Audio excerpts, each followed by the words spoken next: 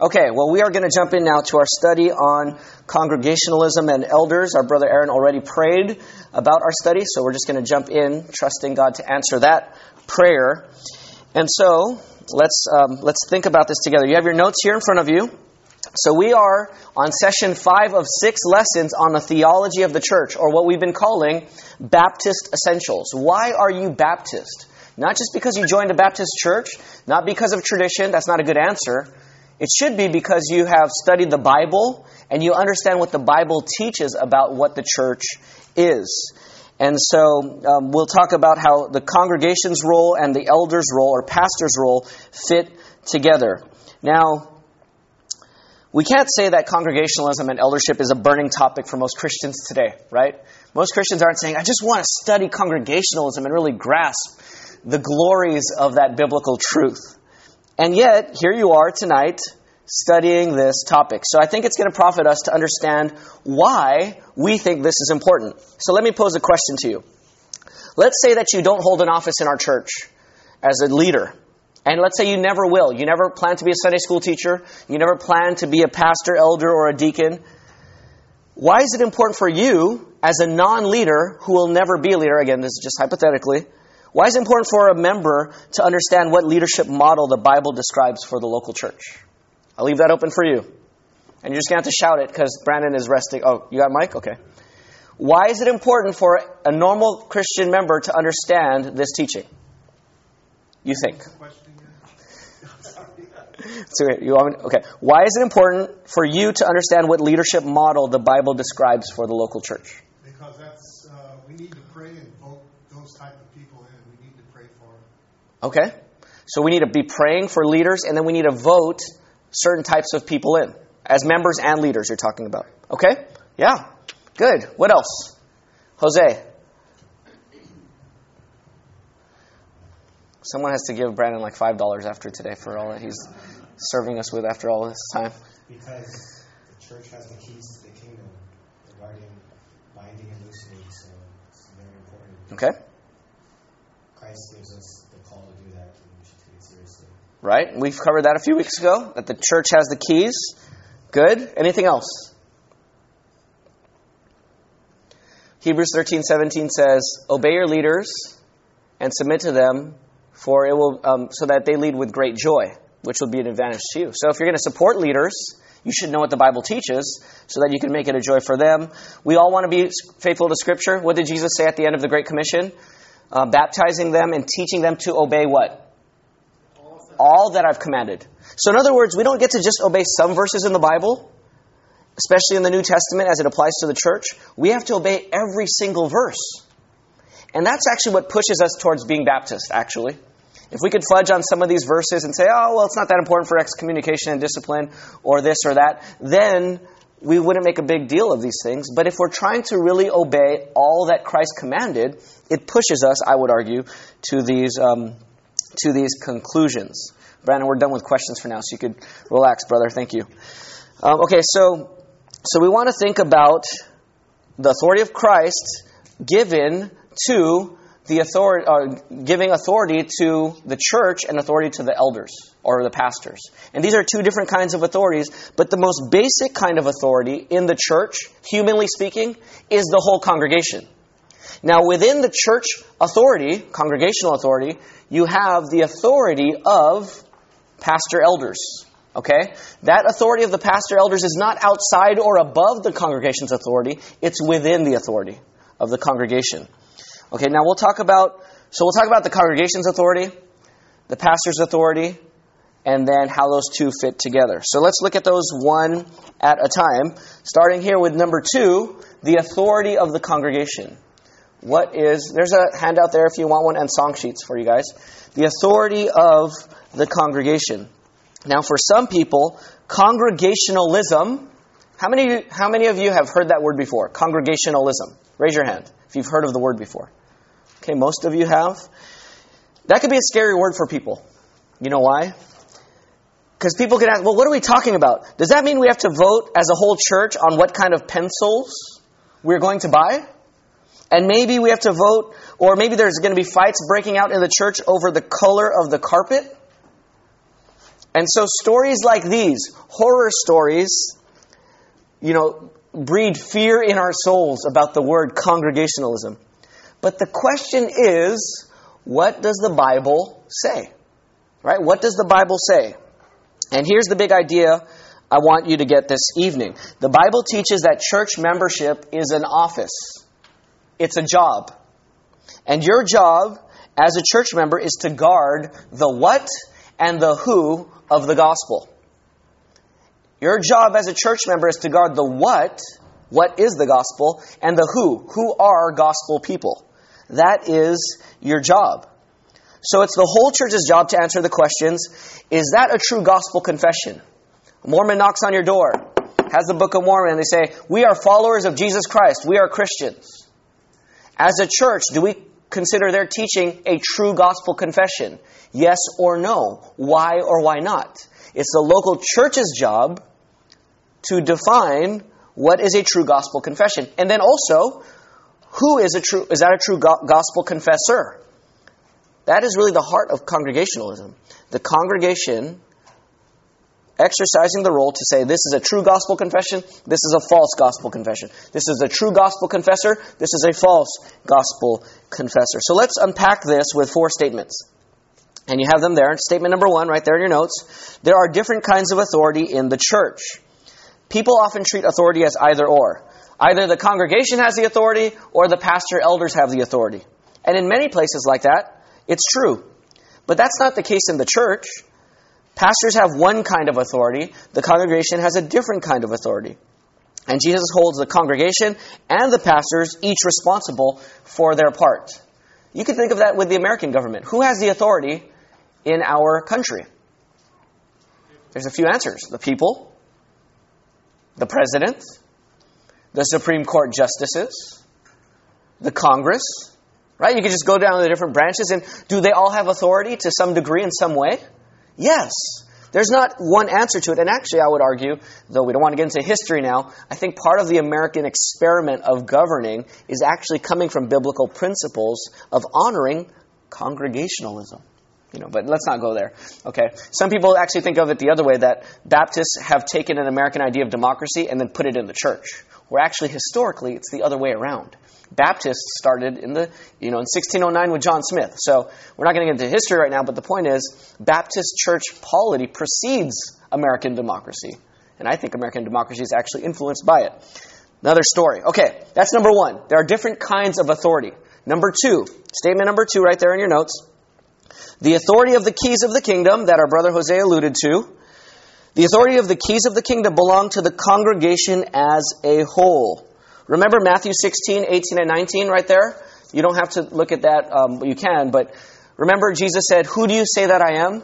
And Peter said, you are the Christ, the Son, or the Messiah, the Son of the living God. And then Jesus said, blessed are you, Simon Bar-Jonah. For man has not revealed this to you, but my Father in heaven has revealed this to you.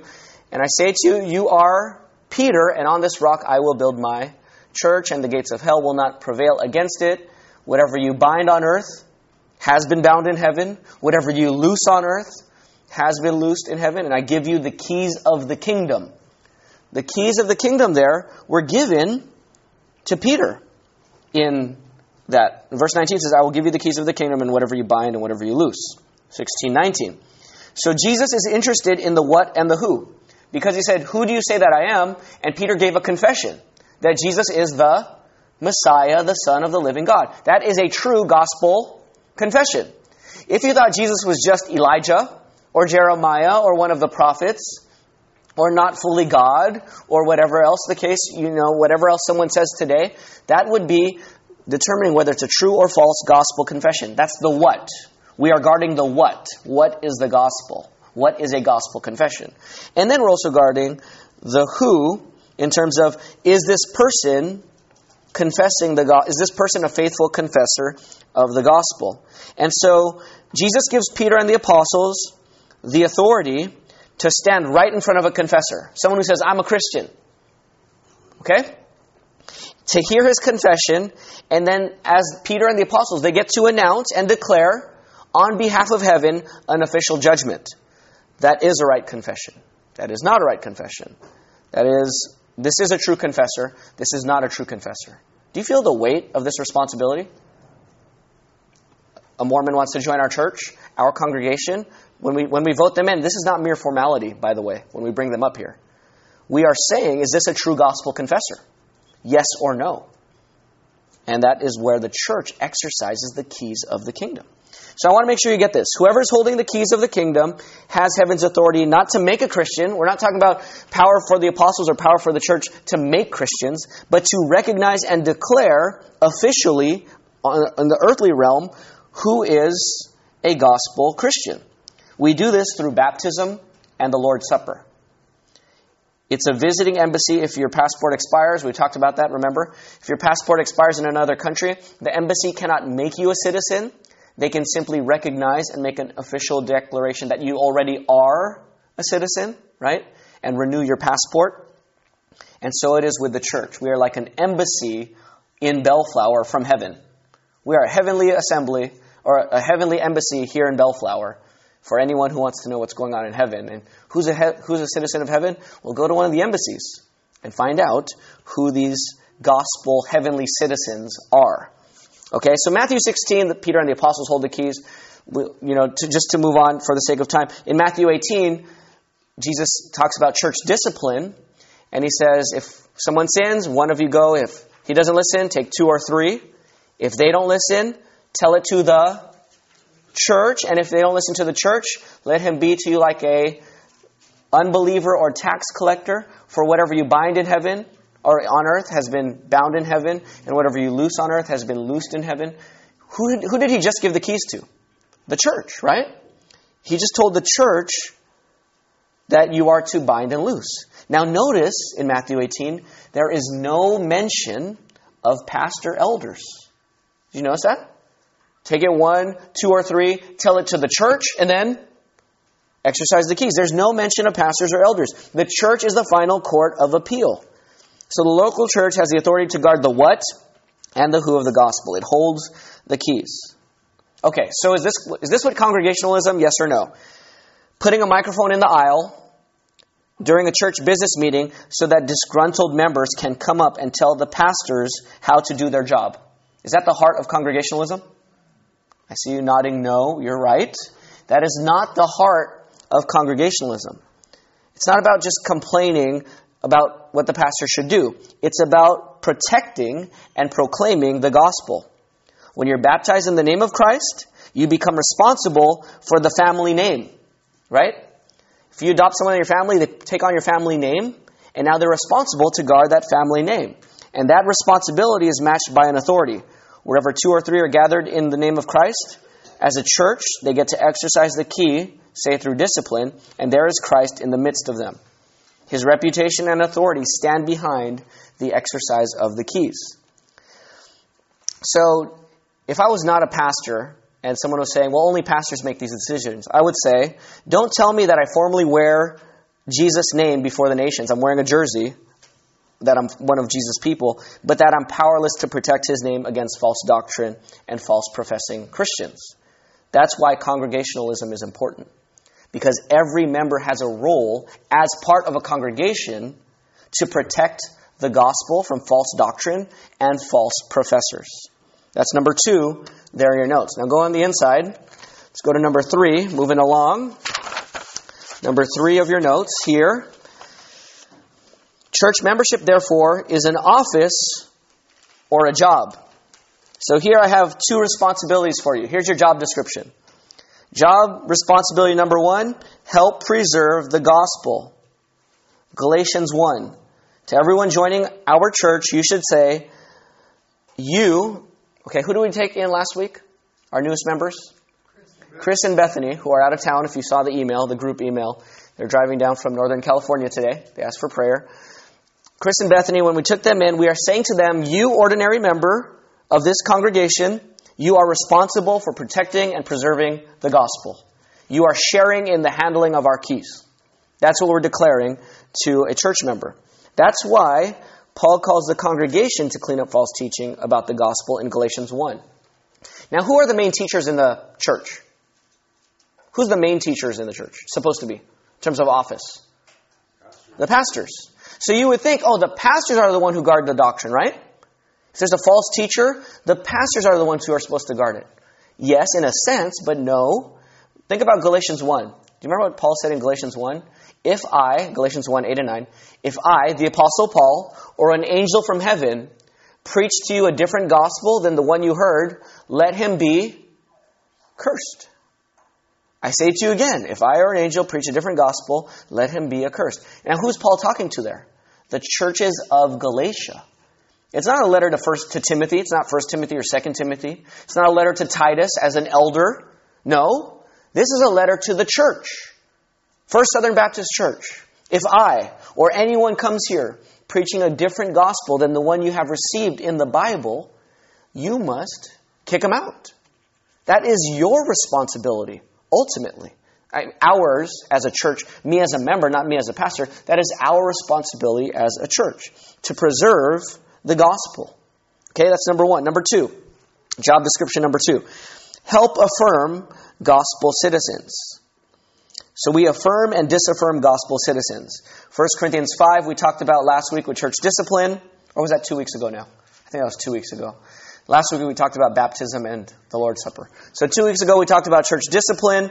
1 Corinthians 5, Matthew 18. The congregation is the one who excommunicates and incommunicates. Takes in members and sees members out. Whether you're transferring them out or whether you're excommunicating them and disciplining them out, excluding them for restoration, the church is the group that makes that call and that decision and that action, not the pastors. So when a pastor or elders or a group of pastors say, they say to the church, it's our job to receive the members. It's our job to discipline. It's our job to guard the gospel. You sit down and just trust us. What are they doing? They are simply weakening Christians and promoting complacency and nominalism.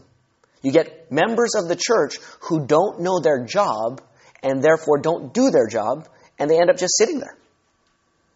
And they get complacent, and then you get nominalism. A lot of people who profess to be Christian, but they're never actively engaged.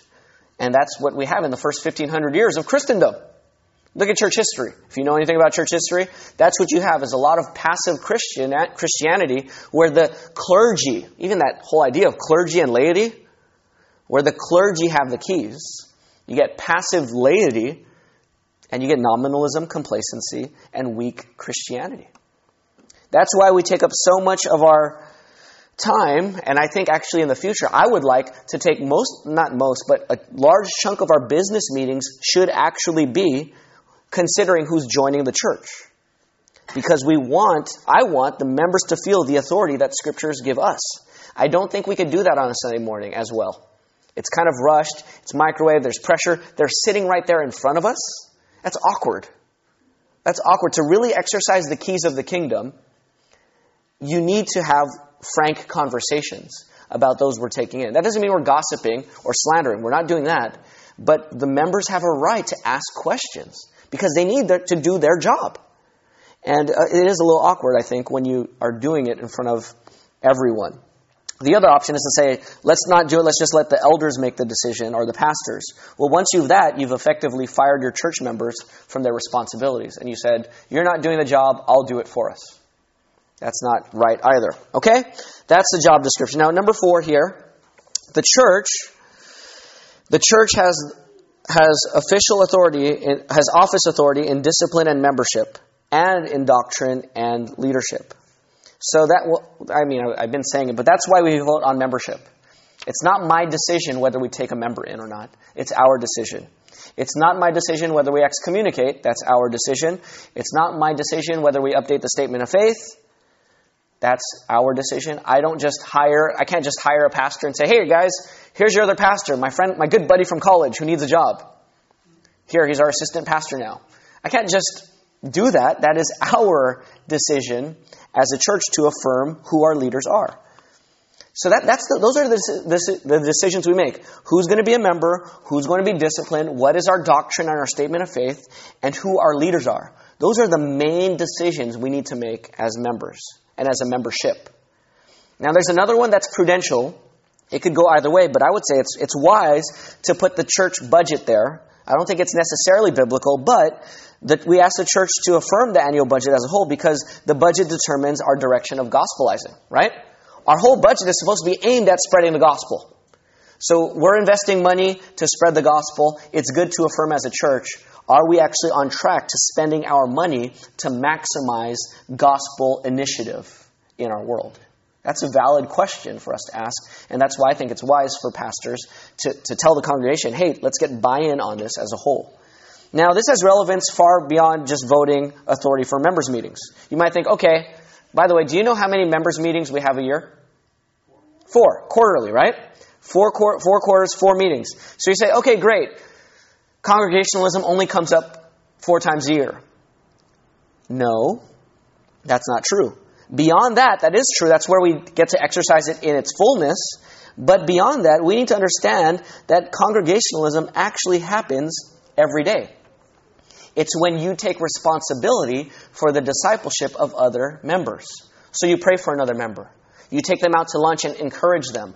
You rebuke another member. You read the Bible with another church member. You meet another need of one of the church members. You spend time in fellowship or prayer together. That is congregationalism. That's the church taking responsibility for each other's discipleship. And so therefore, as a church, we need to know each other. We need to get to know each other. We need to be talking about this a lot in the church. We talk a lot now. Maybe we have always. I've only been here for 14 months, but we talk a lot about being a church family. That it is a family. And family, part of being a family is being known and knowing others, right? That's what it means to be family. And so I hope you can see how this affects our job description as a congregation. We have authority to affirm whether someone is a right confessor and has a right confession. Therefore, we need to get to know each other and speak to each other with grace and truth. This means that if a friend is struggling spiritually, it's your job to help them. It's not to just say, well, let me go call PJ to help you because you need help. No, that's your job. It's not just alerting an elder to the situation, but you being on the front line of pastoral care. You know that we all shepherd each other? Even women pastor other people in this church. That's just normal, informal, you can call it, unofficial shepherding of each other. Now, what do the pastor elders do? We'll talk about this in a second, but they equip the members to encourage them to walk alongside each other. But ultimately, care for each other is our job together. And lest I sound a little scolding and saying, you're not doing your job, I think our congregation is doing that job to some degree, right? Don't you see people praying for each other? Asking, how is this person doing? I had one of the members come up to me before this evening service and said, how is this person doing? And how is this person doing? And have you heard about this person lately? What is that? That's congregational care. That's pastoral care. That's faithful church membering. That's what we do as the body of Christ. We get involved. You know, it's a blessing in a healthy church when a pastor hears about a situation, like let's say a sin situation, and they start to uncover it, and you start to find out that there are 5, 6, 7 members already involved in trying to restore the brother or sister before you even get into the situation. That's a sign of a healthy church. The antibodies, right? The immune system doing its work to preserve the health of the body. Any questions on the authority of the congregation or congregationalism? Thought, comment, question? Does that make sense? You knew this already? PJ, hurry up. Brandon, go ahead. My question is, usually when we vote on people, we haven't heard from them, their doctrine about Jesus, their doctrine of justification. Mm-hmm. We haven't heard usually from them what they believe about that. So we don't... You don't know. I guess we don't have the clearest picture of what exactly they believe. Right. We may know they're professing to be a Christian, but we don't know what that means exactly. Okay. Carrie, thought on that? You're responding to Brandon? Or you have another? Okay, go ahead.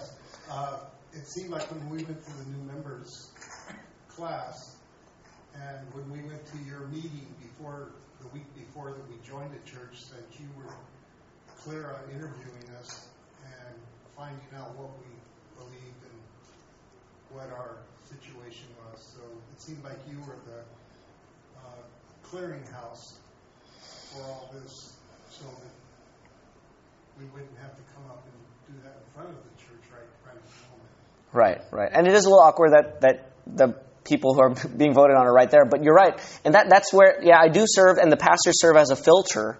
Now, that doesn't mean we're going to be perfect, and that's why the congregation at the end of the day still has to make the decision, and they have the right to ask questions. But you'll notice me say, this person agrees with our statement of faith, and they understand the gospel. And therefore, I recommend them as a member of this church. Do we have a motion? Right? You have a motion, and then second, and then I say, is there a discussion? Why am I saying is there a discussion? Because that's where the congregation exercises the keys. I have a question, what about this or what about that? And that is where the conversation needs to happen. And in a healthy church, that's where the conversation happens. So Brandon, does that help a little bit? Yeah, I think the way it is now, it would be too awkward to bring up that conversation. And so, I think the conversation about their faith needs to happen when they're not present. Yeah, I do. But just to be fair, I mean, you were in Los Angeles with us as well. Even then, I would summarize their doctrine. I mean, you could ask questions, but I would have said the same thing. I've talked to them about their statement of faith. We covered it in the class. We made sure we went over it. I covered it again in the membership interview. I asked them, what is the gospel? They told me the gospel. As best I can tell, I'm happy to recommend them. Now, at that point, you could still vote no. You say, I don't trust PJ. I want to do my own homework. Okay, it's up to you. If you get a majority, then they're not a member. But if you're in the minority and get outvoted, you just continue to be a faithful member. Yeah. I mean, it would actually be ideal even to let people know who the candidates are for membership, maybe 2 or 3 weeks beforehand so that members can talk to them and encourage them and get to know them even before the business meeting. That would be a good option going forward. But so it is with and every church is constantly trying to get healthier. So I think that's one thing we could work on. Ken, last comment, and then we'll move on. And most of the time in the church, people have visited here, and most of the congregation has got to know them really well, as opposed to, say, somebody comes and visits for the first time and walks down the aisle and says, I want to become a member of this church. Right. Right. So I think at that point, most of us would say, well, we need to have you, take the membership class and get to know you. Somebody could come up and say, and be saved that day. Sure. They walk into the church for the first time and become saved. Yeah, and that happens. It does happen. Yeah. I've seen Praise it God. happen a lot of time during revivals. Sure. Billy Graham. People come to his crusades. Right. They came down and became Christians that night. Right.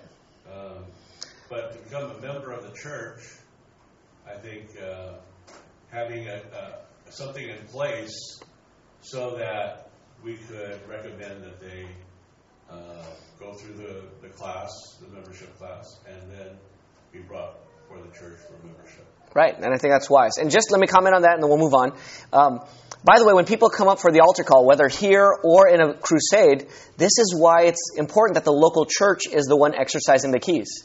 The altar call is not the exercise of the keys at a crusade. Now, can someone get saved at a crusade? Yes.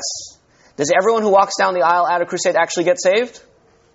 No. Now, a lot do, and some have even in our church, right? But how do you know? That's where the church gets to know them and disciple them. And if you say, hey, you believe in Jesus? Praise God, now it's time to get baptized. And they're like, whoa, I don't want to get baptized. Well, don't you trust in Jesus? I do, but I don't want to get baptized. I refuse to get baptized. But I follow Jesus with all my heart. Well, following Jesus with all your heart means you need to get baptized. Well, no, I don't, but I still follow Jesus. Well, we can't affirm your confession if you refuse to obey a very clear command in the Bible. Okay, and does that make sense? So that's why even with crusades and interchurch events, which are great, it always, it's like you could throw all the dust in the air, but eventually when all the dust settles in Christianity, it ends up in local churches. You could do praise and worship nights here and Christian colleges over there, and you could do everything like that, but when the dust settles, it always comes back to the local churches. Okay? And that's the point. That's where the keys are exercised. Okay, now let's go to the authority of the elders. There at the bottom of your second page. So if that's the authority of the congregation to exercise the keys and affirm and preserve the gospel and the who of the gospel, then what do the elders, what's their job? What's their authority? If I as a pastor don't have the authority of the keys, and I don't, what's my authority? My authority is the authority of teaching and oversight. And you see that there. I have the authority of teaching and oversight. Paul in Acts 20 said this, the Holy Spirit has made you overseers. That's what Paul said to the other elders in Ephesus. The Holy Spirit made you overseers. Titus 1 says an elder must give instruction in sound doctrine and rebuke those who contradict it. And Hebrews 13:17 says, obey your leaders and submit to them, for they are keeping watch over your souls. Another word for overseer is bishop. But that's what pastors do. They have the authority of teaching and oversight. Where's the direction of the church? Where are we going? What should we be teaching? Is it biblical? What should be the next book of the Bible to teach? What's being taught in our children's class? What's being taught in our Sunday schools? Are people being equipped to disciple and read the Bible out in their own homes and with other people? Yes, that's the oversight of the pastor elders of the church. That means that other than, and there are sometimes this extraordinary circumstances, other than extraordinary circumstances, the pastor elders use their authority of teaching and oversight to lead the church in its use of the keys. That's why I make recommendations at a business meeting. I recommend we take in Chris to be a member of the church. That's me leading.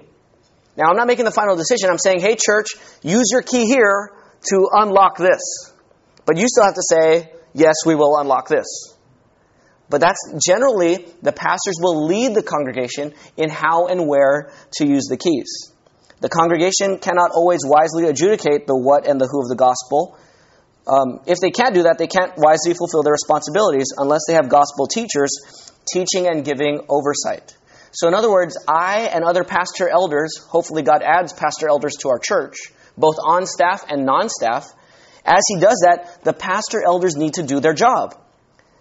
The church needs pastor elders to lead them in the exercise of the keys. So how do pastor elders do this?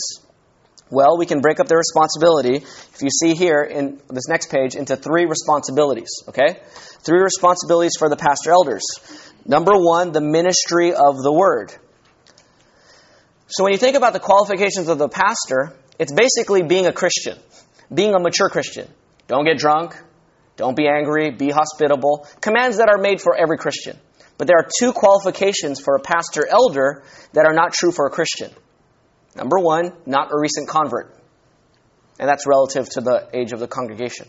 Secondly, though, a pastor elder must be able to teach. That's right. Not every member must be able to teach to be a Christian. But a pastor elder must be able to teach. And so, you remember Acts 6 with the apostles? There was a debate in the church about the Hebrew wives, or Hebrew women, widows, not getting food. Or was it the Greek widows? I don't remember. One group was not getting food. The other group was getting food. They come to the apostles and they say, appoint 7 men, deacons, to handle that. We will devote ourselves to the ministry of the word and... Anyone know the second one? Prayer. Yeah. Ministry of the word and prayer. And so pastor elders are to devote their time to studying and teaching the word of God so that the congregation knows God's word to exercise the keys of the kingdom. So I equip the church to exercise their keys. Okay? And so that's the first job of a pastor, is to teach the word.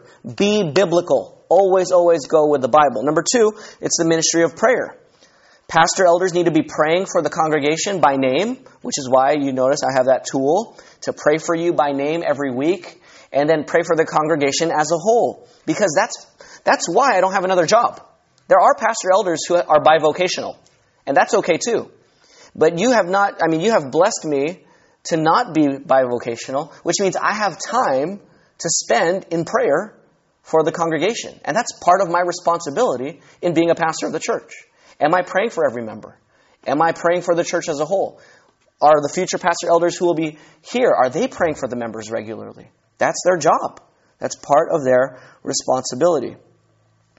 So you should be praying for me to be praying, though I know it's ultimately my responsibility to pray, because pastor elders are not immune from the temptations to prayerlessness.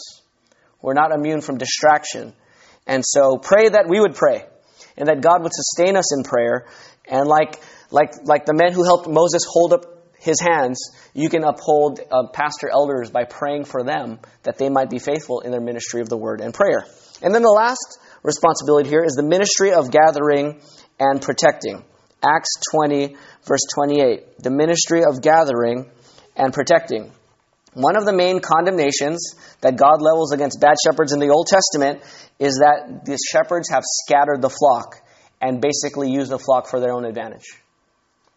That's an indictment in the Old Testament. And that's true today. There are pastors who use churches for their own advantage, not to bless and serve the congregation, but to build up themselves financially or socially or, in whatever ways that they want to abuse the church.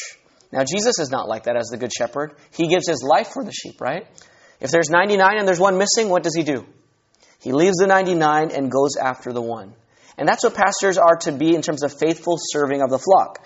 Acts 20:28 says this, keep watch over yourselves and all the flock of which the Holy Spirit has made you overseers. Which is why, time out, side note, when I look at our members list of 973 members, it's impossible. I mean, I don't even know these, 900 of this list. Just about 900 of the list. How can pastor elders oversee a flock who are on their rolls that aren't here? It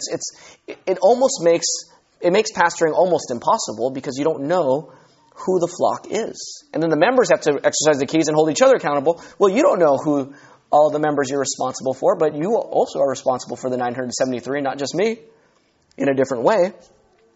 And so, time in. Back to 1 Peter 5:2. Be shepherds of the flock that is under your care, serving as overseers. So shepherd them not because you must, but because you are willing, as God wants you to be. Not greedy for money, but eager to serve. Not lording it over those entrusted to you, but being examples to the flock. And when the chief pastor appears, you'll receive the crown of glory that will never fade away. So pastor elders, and Lord willing in our church, I'm praying, maybe 2016, maybe 2017, God will add in our church 1, 2, 3 more pastor elders. Maybe some on staff if our church could afford it. That's okay if our church can't. We could appoint and recognize non-staff pastor elders who are giving maybe 10 to 15 hours a week to a team shepherding of our church family. Our church will be more blessed with more pastor elders in our church. We'll have greater care for them. And so we need to know that elders must keep watch over all the flock. Almost always, members should submit and follow their leaders as well. Hebrews 13:17 says, obey your leaders and submit to them. Hebrews 13:7 says, follow their example. And so that's the ministry and responsibility of the elders. Okay, summarize.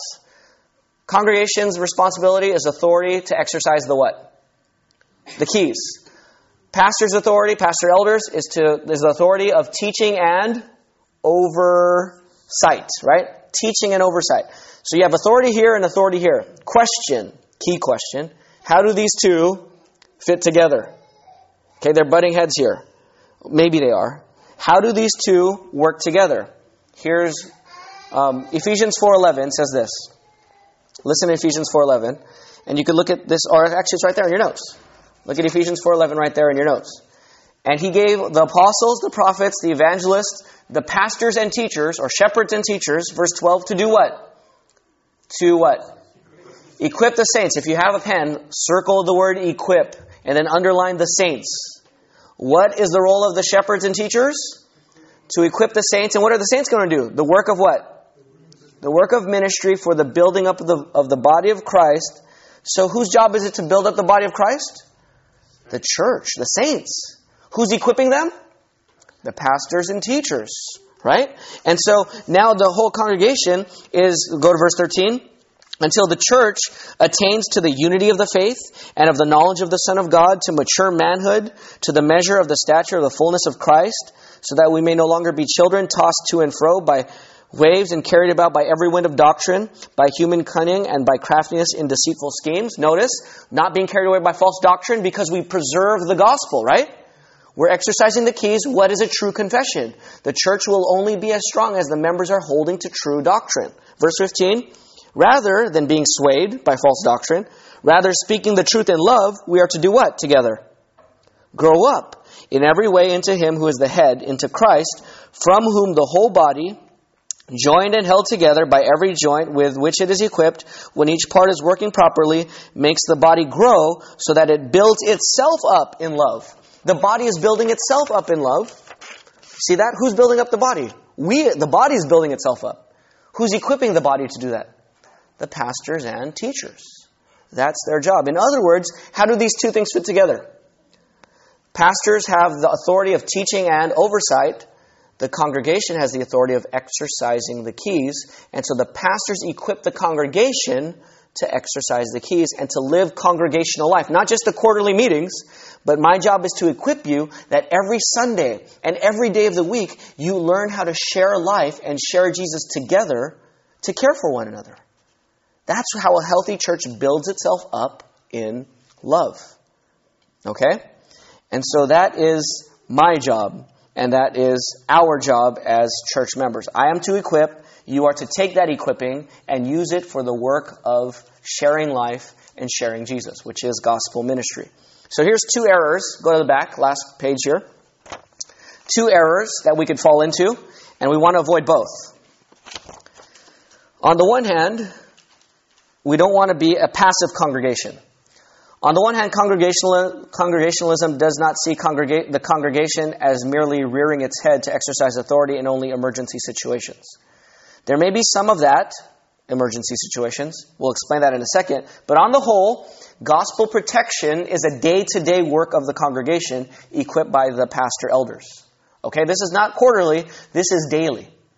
Remember Hebrews 3:12 and 13? Take care, brothers, lest there be in any of our members an evil, unbelieving heart causing you to what? Fall away from the living God. Instead, encourage one another daily, as long as it is called today, so that you might not be hardened by the deceitfulness of sin. That's congregational life. Equip the members to encourage each other every day so that none of our members get excommunicated. Right? That's congregationalism. And so, think about these two hypothetical churches for a second. Church number one, FSBC, that's our church. FSBC number one. The pastors have the barbells and jump rope. So pastors are working out. They got the barbells, they got the jump rope. And here I am doing all the exercises. And I'm saying, hey everyone, just sit down and watch me exercise. So that you can learn how to be strong too. That's church number one. Church number two, pastors are walking around the crowd of lawn chairs, and he's handing out barbells and jump ropes, and then he's showing them how to use it. Which church will be stronger and more physically fit? Number two, right? And of course, we're not talking about barbells and jump ropes. We're talking about guarding the who and the what of the gospel. But which one will be healthier internally and more evangelistic externally? The church that exercises the keys regularly, or the church that just watches the pastors exercise the keys regularly? Obviously, the church that practices it. So we don't want a passive congregation. I don't want you to be a rubber stamp on everything I say. I'm trying to equip you so that we can follow the Spirit together by the Scriptures. Okay, that's number one. Now, the second error, and last error here, is we don't want so you can have a passive congregation, you could also have an all-powerful congregation. In an all-powerful congregation, we could think of it as a representative democracy. So people could look at Baptist polity and think, okay, I get it. It's like the congregation is the people and the elders are the Congress. They're elected by the congregation to do what we want, and if they don't do what we want, we vote them out at the next election. No. It's not like that at all. To be sure, truly, the congregation does have the most basic authority under Christ. But the authority of the elders isn't given to me by you. It's given to us by Christ. And so the elders are to use their authority to help the congregation exercise their authority. That means, in a faithful pastoral ministry, hopefully I'm being a faithful pastor, 99.9% of the time, the two authorities work together, and they're not butting heads. Then in extreme situations, the congregation must use their authority over and against the authority of the elders, kind of like a veto power, like an emergency brake. How often do you use your emergency brake when you're driving?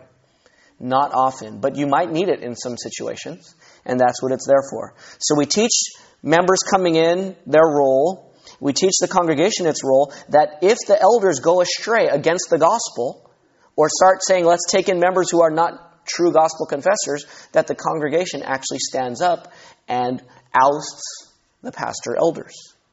So generally, again, these two authorities work together. But in extreme situations, there might be necessity for vetoing a pastor's or the pastoral team's leadership. Okay, so generally, neither the elders nor the congregation are exercising their authority as a trump card. We don't say, do this because I say so, I'm the pastor. Or the church doesn't say, PJ, do this because we say so, we're the congregation. Instead, we live under the weight of our responsibility before God, and we exercise our authority with care and with joy, and with careful scriptural obedience. Here's our job as we get ready to pray. Our job, well, let me close with a quote from Charles Spurgeon. Here's what Charles Spurgeon said, borrowing some words from Pilgrim's Progress.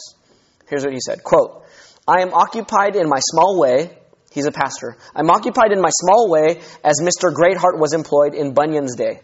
I do not compare myself with that champion, but I am in the same line of business as a pastor. I am engaged in personally conducted tours to heaven. And I have with me at the present time dear old Father Honest. I am glad he is still alive and active. And there is Christiana, and there are her children. It is my business, as best I can, to kill dragons and cut off giants' heads and lead on the timid and trembling.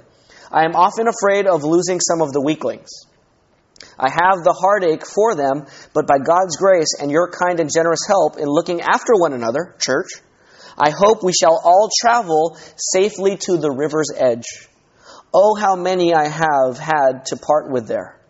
I have stood on the brink, and I have heard them singing in the midst of the stream. And I have almost seen the shining ones lead them up the hill and through the gates into the celestial city. So here's the goal of a pastor. Pastors, we are trying to shepherd every member. You know, a lot of the church in church history used the river as kind of the river, and this is from Pilgrim's Progress. You pass the river of death into heaven. So pastors, their job is to shepherd the congregation to that river to get you safely to the river of death. You die in Christ, and then you go to heaven. That's our goal. That's my goal. And that's the goal of the church in terms of our congregationalism, is that we would shepherd and equip each other so that we get every single member safely in Christ to their death and usher them into heaven. That's the role of the church. That's what we're trying to do with each other. We want to help each other live well and die well for the glory of God, and then we'll celebrate in heaven for all eternity. Any closing question or comment on your part? What does it mean till we all come into the unity of the faith? What does it mean?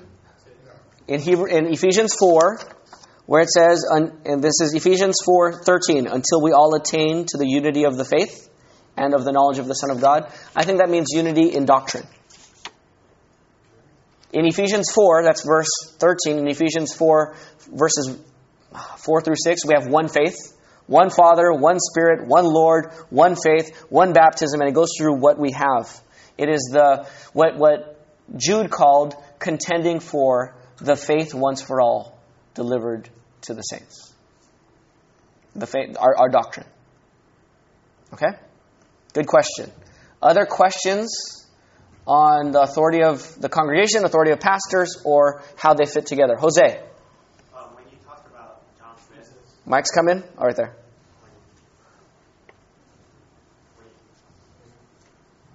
when you talked about John Smith and John Bunyan? no, earlier. Oh, John Smith, 1609, when Baptists started. So when Baptists started, it started with congregationalism too. Did you guys have a big 2009 celebration of 400 years of Baptist life? Just wondering. All right, go on. When he started the Baptist movement, one of his distinctions were congregationalism too?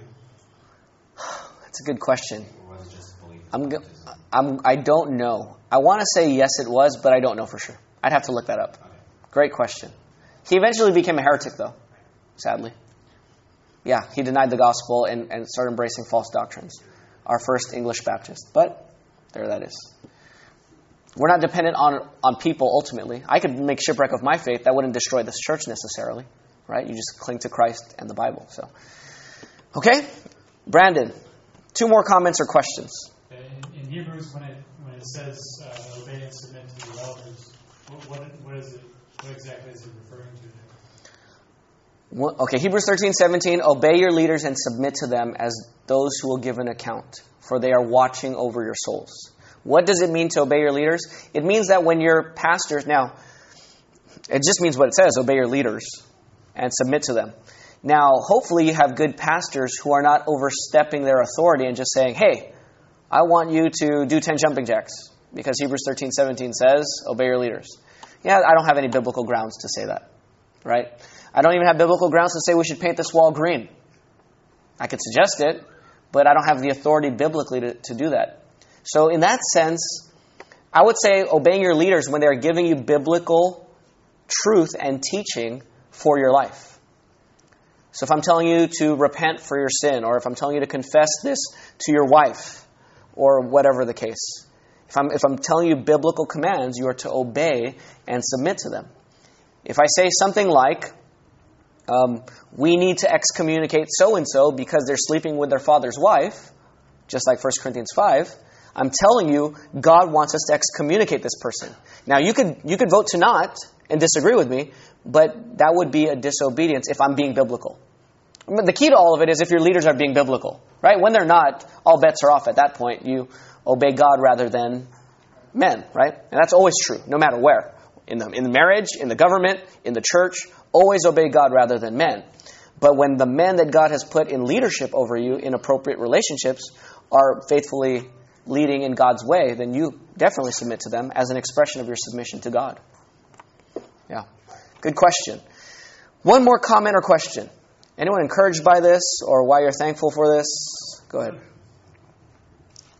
One of the things that pastors and elders have to look into, though, is that God's going to hold them accountable for everything that they do. Yeah. And they hold them to a higher standard than they do. Yes. Yes. The very scary part of Hebrews 13:17. Someone might say, I want everyone to obey me. Well, read the rest of the verse. Submit to them. They keep watch over your souls as those who will have to give an account. You don't want to appoint any pastor elder in this church who does not feel the weight of that coming judgment. That is a very serious judgment. And so you want pastor elders who take that very seriously. And I'm praying that God would add more pastor elders, but they need to understand, they need to tremble at that verse. And if they don't, I'm not recommending them to be pastor elders here, because that is a very serious accountability. And if we're not as a team of pastor elders feeling that, then that's just going to misdirect our morale and our direction.